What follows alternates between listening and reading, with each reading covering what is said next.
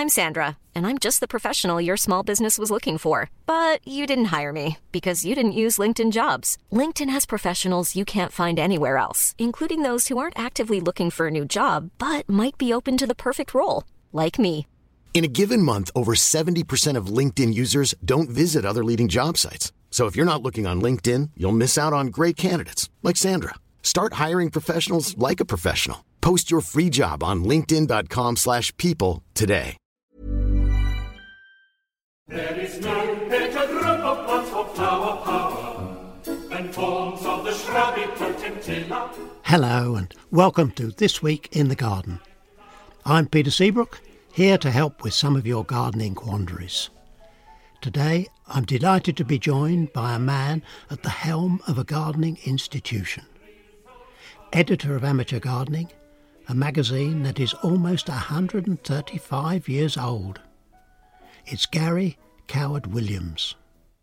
My thanks to Sutton Seeds of Torquay, sponsors of this podcast, and to my producer Charlie Jones. Giving gardening advice across the UK isn't easy. I mean, at home in the southeast, we've had sunny day after sunny day, and the temperatures just got higher and higher, almost relentless.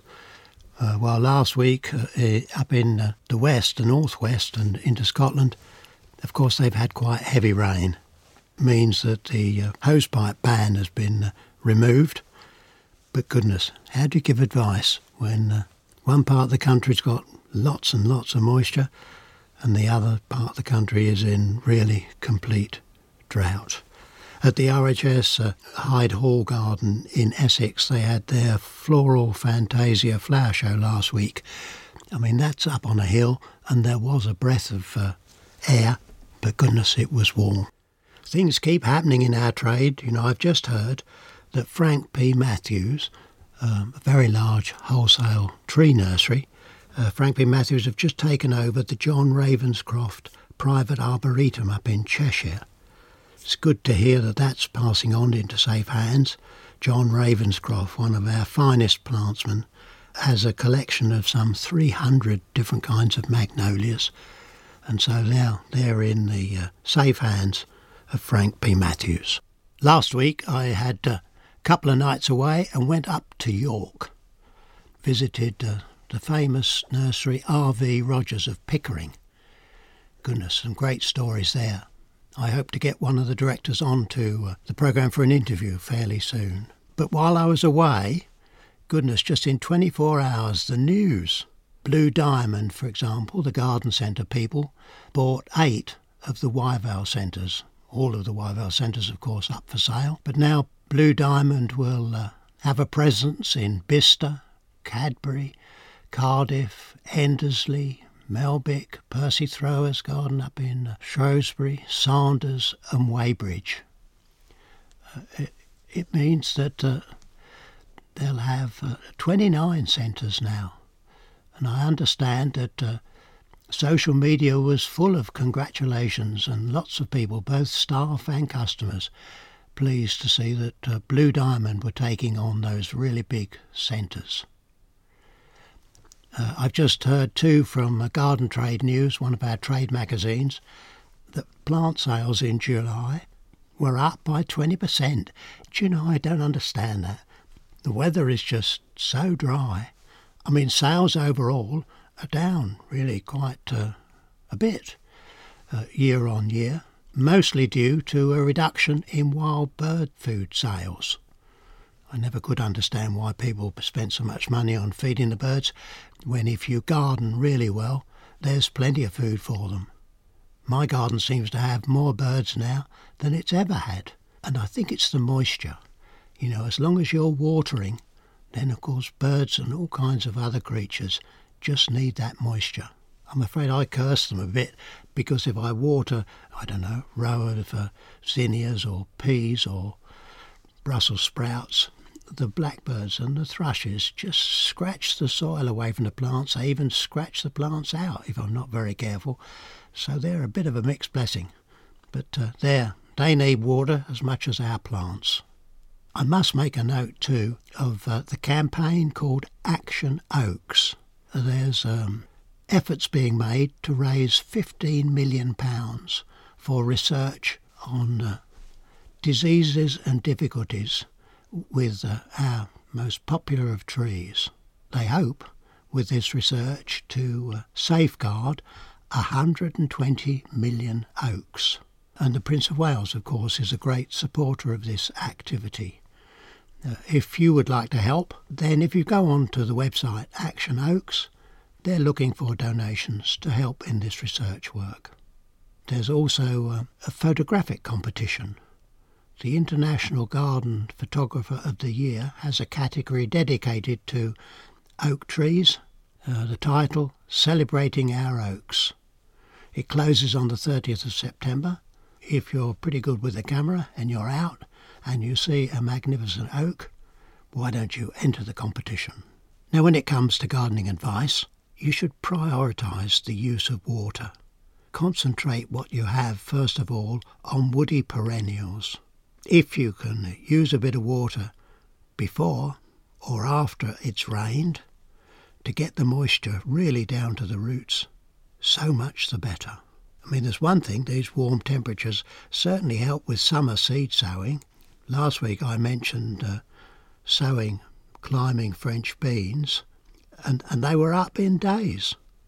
I mean, there's still time to sow a few, but you need to get it done this week if you can. I have some in pots so that I can take them into the polytunnel to extend the cropping into the autumn. I'm surprised how well some late planted sprouts and sprouted broccoli are standing up to the heat and really dry soil. I think the explanation was that I dug quite deep holes initially, filled them with water several times, and then put the plants on top of that wet soil and covered it with dry. That's the best way. If you are planting when the soil is dry, make sure the moisture that you apply is really well down, and that takes the roots down, not up, and your plants will stand a much better chance of surviving.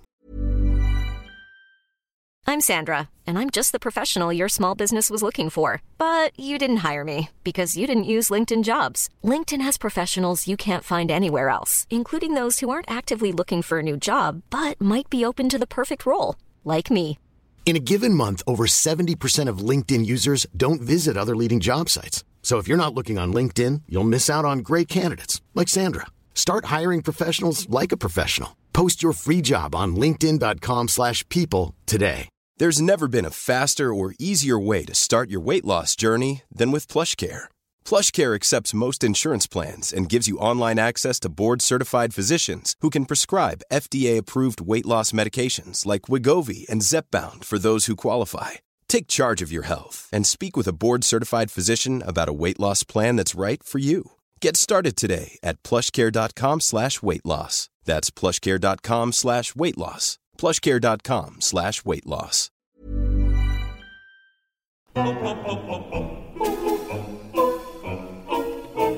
Now today, I'm very pleased to welcome as our guest Gary Coward-Williams, who is editor of Amateur Gardening. Now I need to be very careful because he's my boss and I don't really want to lose the job just yet. Gary, how are things in the editorial office at Amateur Gardening? Hello, Peter. They're fine. Thank you very much. I don't think that you have any concerns about your immediate future, by the way. You think you might take one or two more columns from me? I think we'd be lost without them. But you have quite an extensive experience in magazines. How does Amateur Gardening compare with some of the previous magazines you've worked on? Well, Peter, I've been extremely fortunate because I'm one of the few editors that's actually edited 4 weekly magazines that were all launched within the reign of Queen Victoria. Goodness. This was Cage and Aviary Birds, Shooting Times, and Amateur Photographer before Amateur Gardening. And I think they all have a similarity in that they are very, very old products that have a really dedicated audience and a very loyal audience. So there are a lot of similarities, but actually what I've found amazing about the amateur gardening audience is just how focused and dedicated they are and how much they love to communicate with the magazine. And we get far more letters on amateur gardening every week than I had on any magazine I've ever worked on. Yes, that surprises me, because with cage birds, as a young man working on a nursery, one of the fellow workers kept canaries and used to be seeking out chickweed all the time. And I mean, he was absolutely committed to his small birds. Boy, did they sing too, yeah. Well, I think that there was, again, all of those markets, all of those areas are great sort of British traditional pastimes and hobbies they're hugely important to many people. But certainly in terms of the numbers of letters that come in and the queries we get, I mean, there are a hell of a lot. We have, I'm guessing, but probably something like 30 or 40 queries a week coming to me, which I pass on to John Negus, who runs our questions and answers pages. And the thing that I really like is that John actually responds to those immediately. So all of those people actually usually get their answer within a day. And I think that, again, is quite unique. You won't find that on many magazines. So our relationship with the audience is actually extremely close, which is very nice. And in fact, I respond personally to all of the emails and letters that come into us.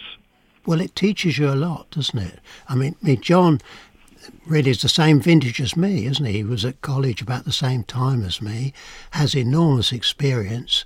And of course, you do need experience if you're going to be taking questions from all kinds of angles in terms of gardening. I noticed just lately he has quite a lot of pictures to identify, and that can be quite tricky. There are rather a lot of plants to learn the names of. And when you get to my age, I'm afraid you forget them quicker than you learn them. Yeah. It just amazes me, to be quite honest. I mean, just this morning I opened up a letter which had sort of loads of leaves, sort of diseased leaves in it. And it's like, can you tell me what the problem is and can you solve it? And they go off to John, and then he responds. And what I really like is also I get some absolutely lovely letters that come back, John, thank you ever so much. And obviously John does that very well on our behalf. I've never known such a positive audience. I mean, they can be frustrated, as we all can, in doing what we do. And gardening is not an easy hobby to have. It's actually a very challenging one in many, many ways.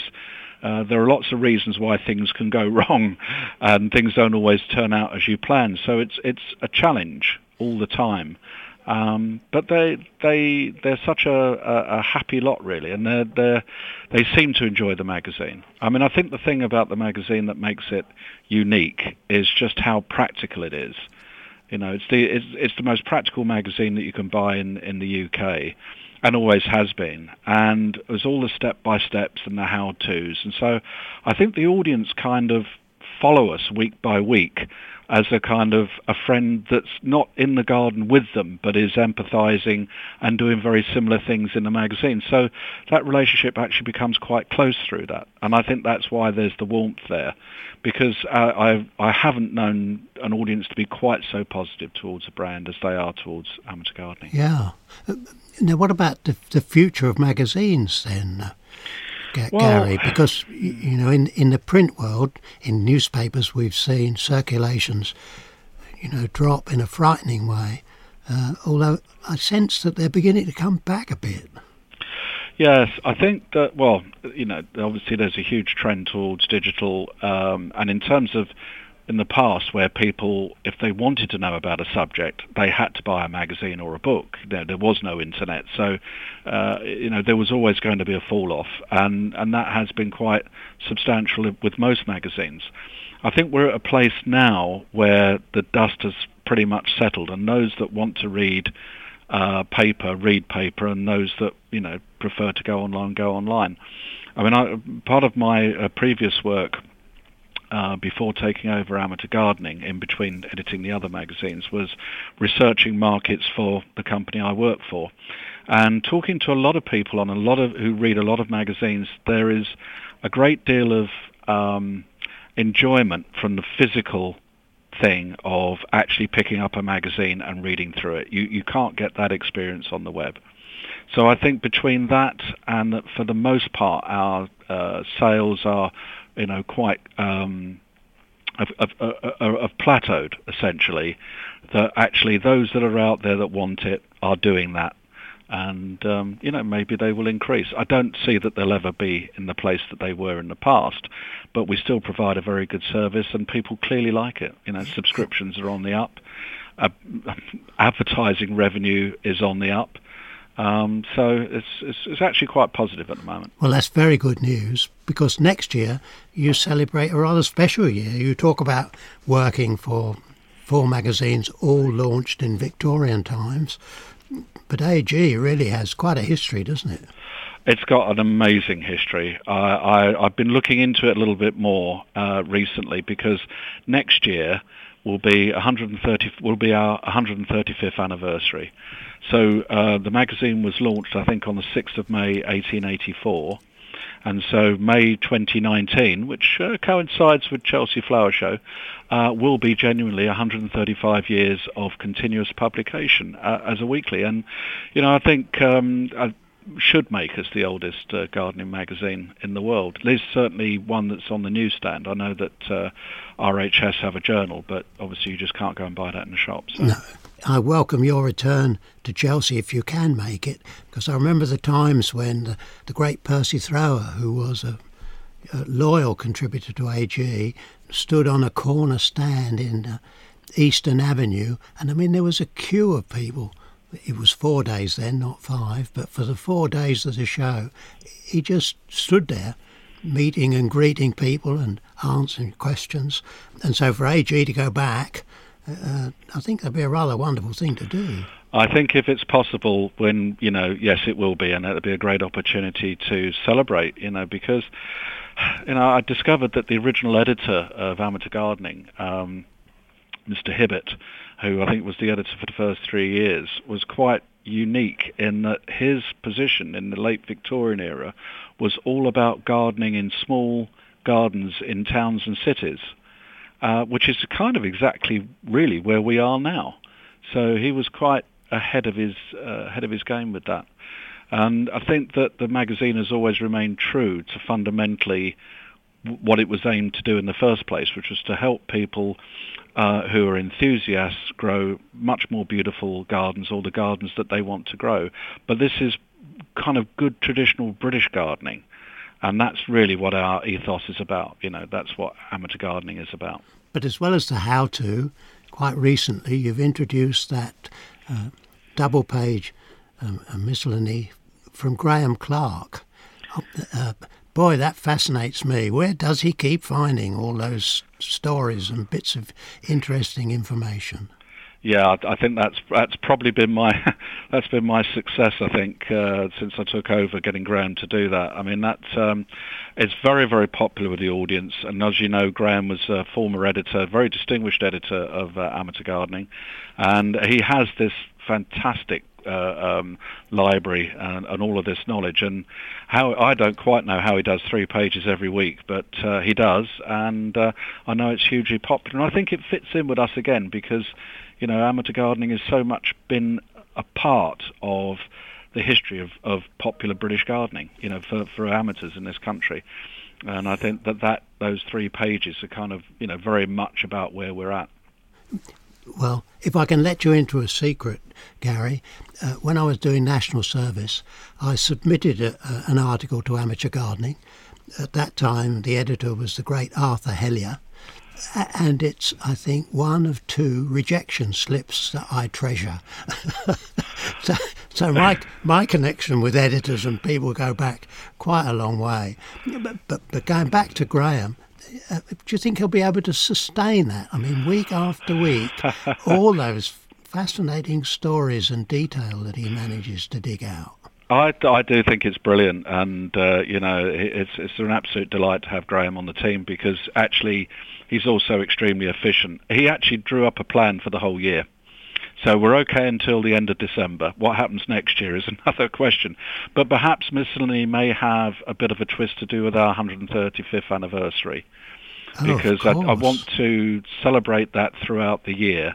So rather than just have one issue, hurrah, it's May and we're 135 years old, I'd like to weave that into the whole year so that we can celebrate it from January to the end of December, because it is a special thing. There aren't that many magazines that have been going for that long. And as you say, have the history of involvement and love from people like national treasures like Percy Thrower. And I think Alan Titchmarsh was the deputy editor, I believe. He was, yes, that's correct. And I think we also had an editor who was the nephew of Aldous Huxley. That's correct, yes. Yeah. I mean, I've worked with most of them over the years. But you've also got, right up-to-date stuff from another Graham Clark, with all the Award of Merit plants. Yes, this is Graham Rice. I mean, I brought Graham on as well. It's a really nice series. So you've got this, there are many plants, many, types that get the Award of Garden Merit. But if you had 30 or 40, which one do you go for? So he narrows it down to a 6 of the best of every type, and that's a very popular series too. And I think that we're trying to get a mix between the practical, the friendly, and then at times going in a little deeper as well. So I introduced a new series in June called RHS Explains. Yes, which very kindly the RHS have got involved with us on, and so that's where we have one question, and then rather than usually with questions and answers in gardening magazines, you have a sort of 4 lines or something, really just a very simple, logical, quick answer, whereas this is something a little bit deeper, which allows to have 2 pages and to go into a little bit more of the science of it, so that the audience can kind of, if you want to dig a little bit deeper, you can. I know it may not be for everybody, but there is a little bit more depth in there rather than simply, a quick answer. And I think the next one for the August 25th issue is, why do sunflowers open and close at night? So that's kind of, and then you can kind of, get into a little bit more depth. Are they going to tell us why they turn to face the sun too?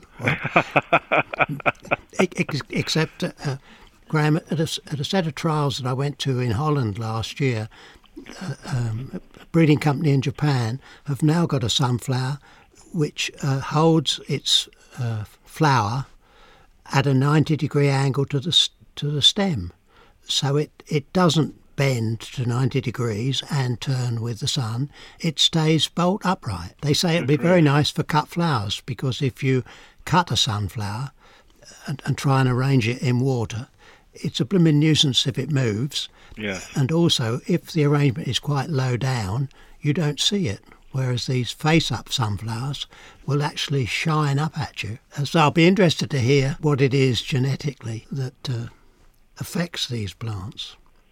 I think that's one of the other things that interests me a little bit is, and it's something I want us to do a little bit more of, is to keep the audience a little bit more up to date with what's changing within the garden world, because there just seems to be, going from, you had that fabulous display on your stand at Chelsea, Peter, the sun stand, and, you had about, 3 or 4 plants that actually got awards?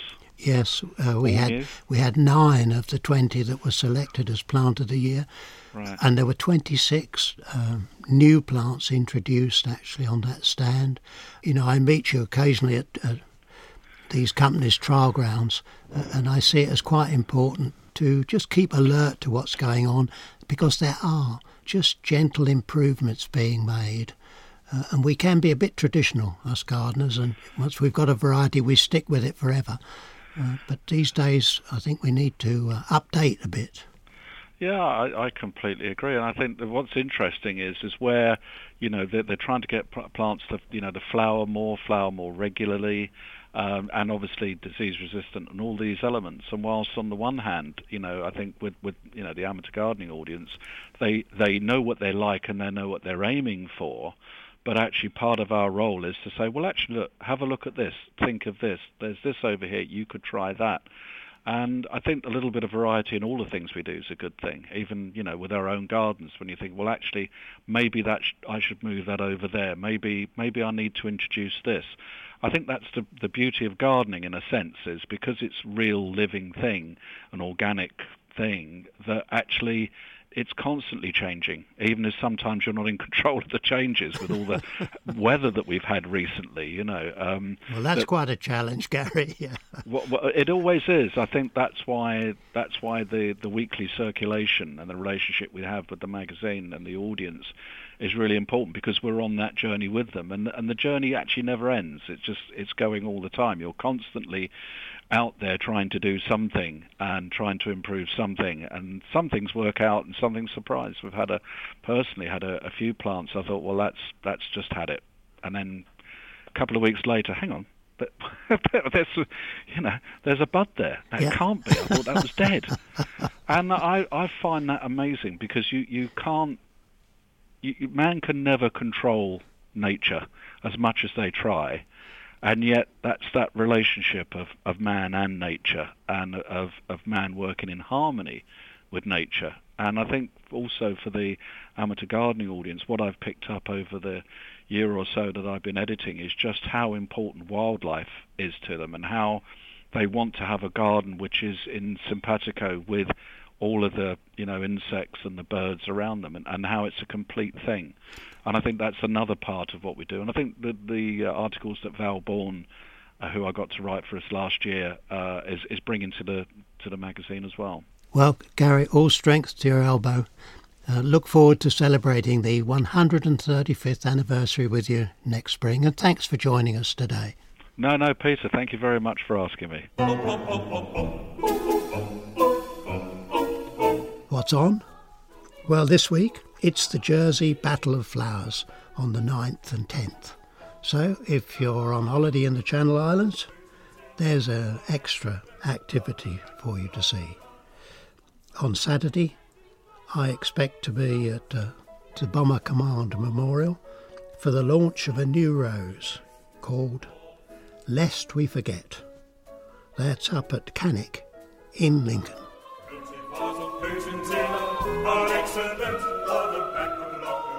Thanks again to Sutton Seeds of Torquay, and thanks to you for listening. Enjoy your garden. We'll be back next Thursday. Discover more at sungardening.co.uk.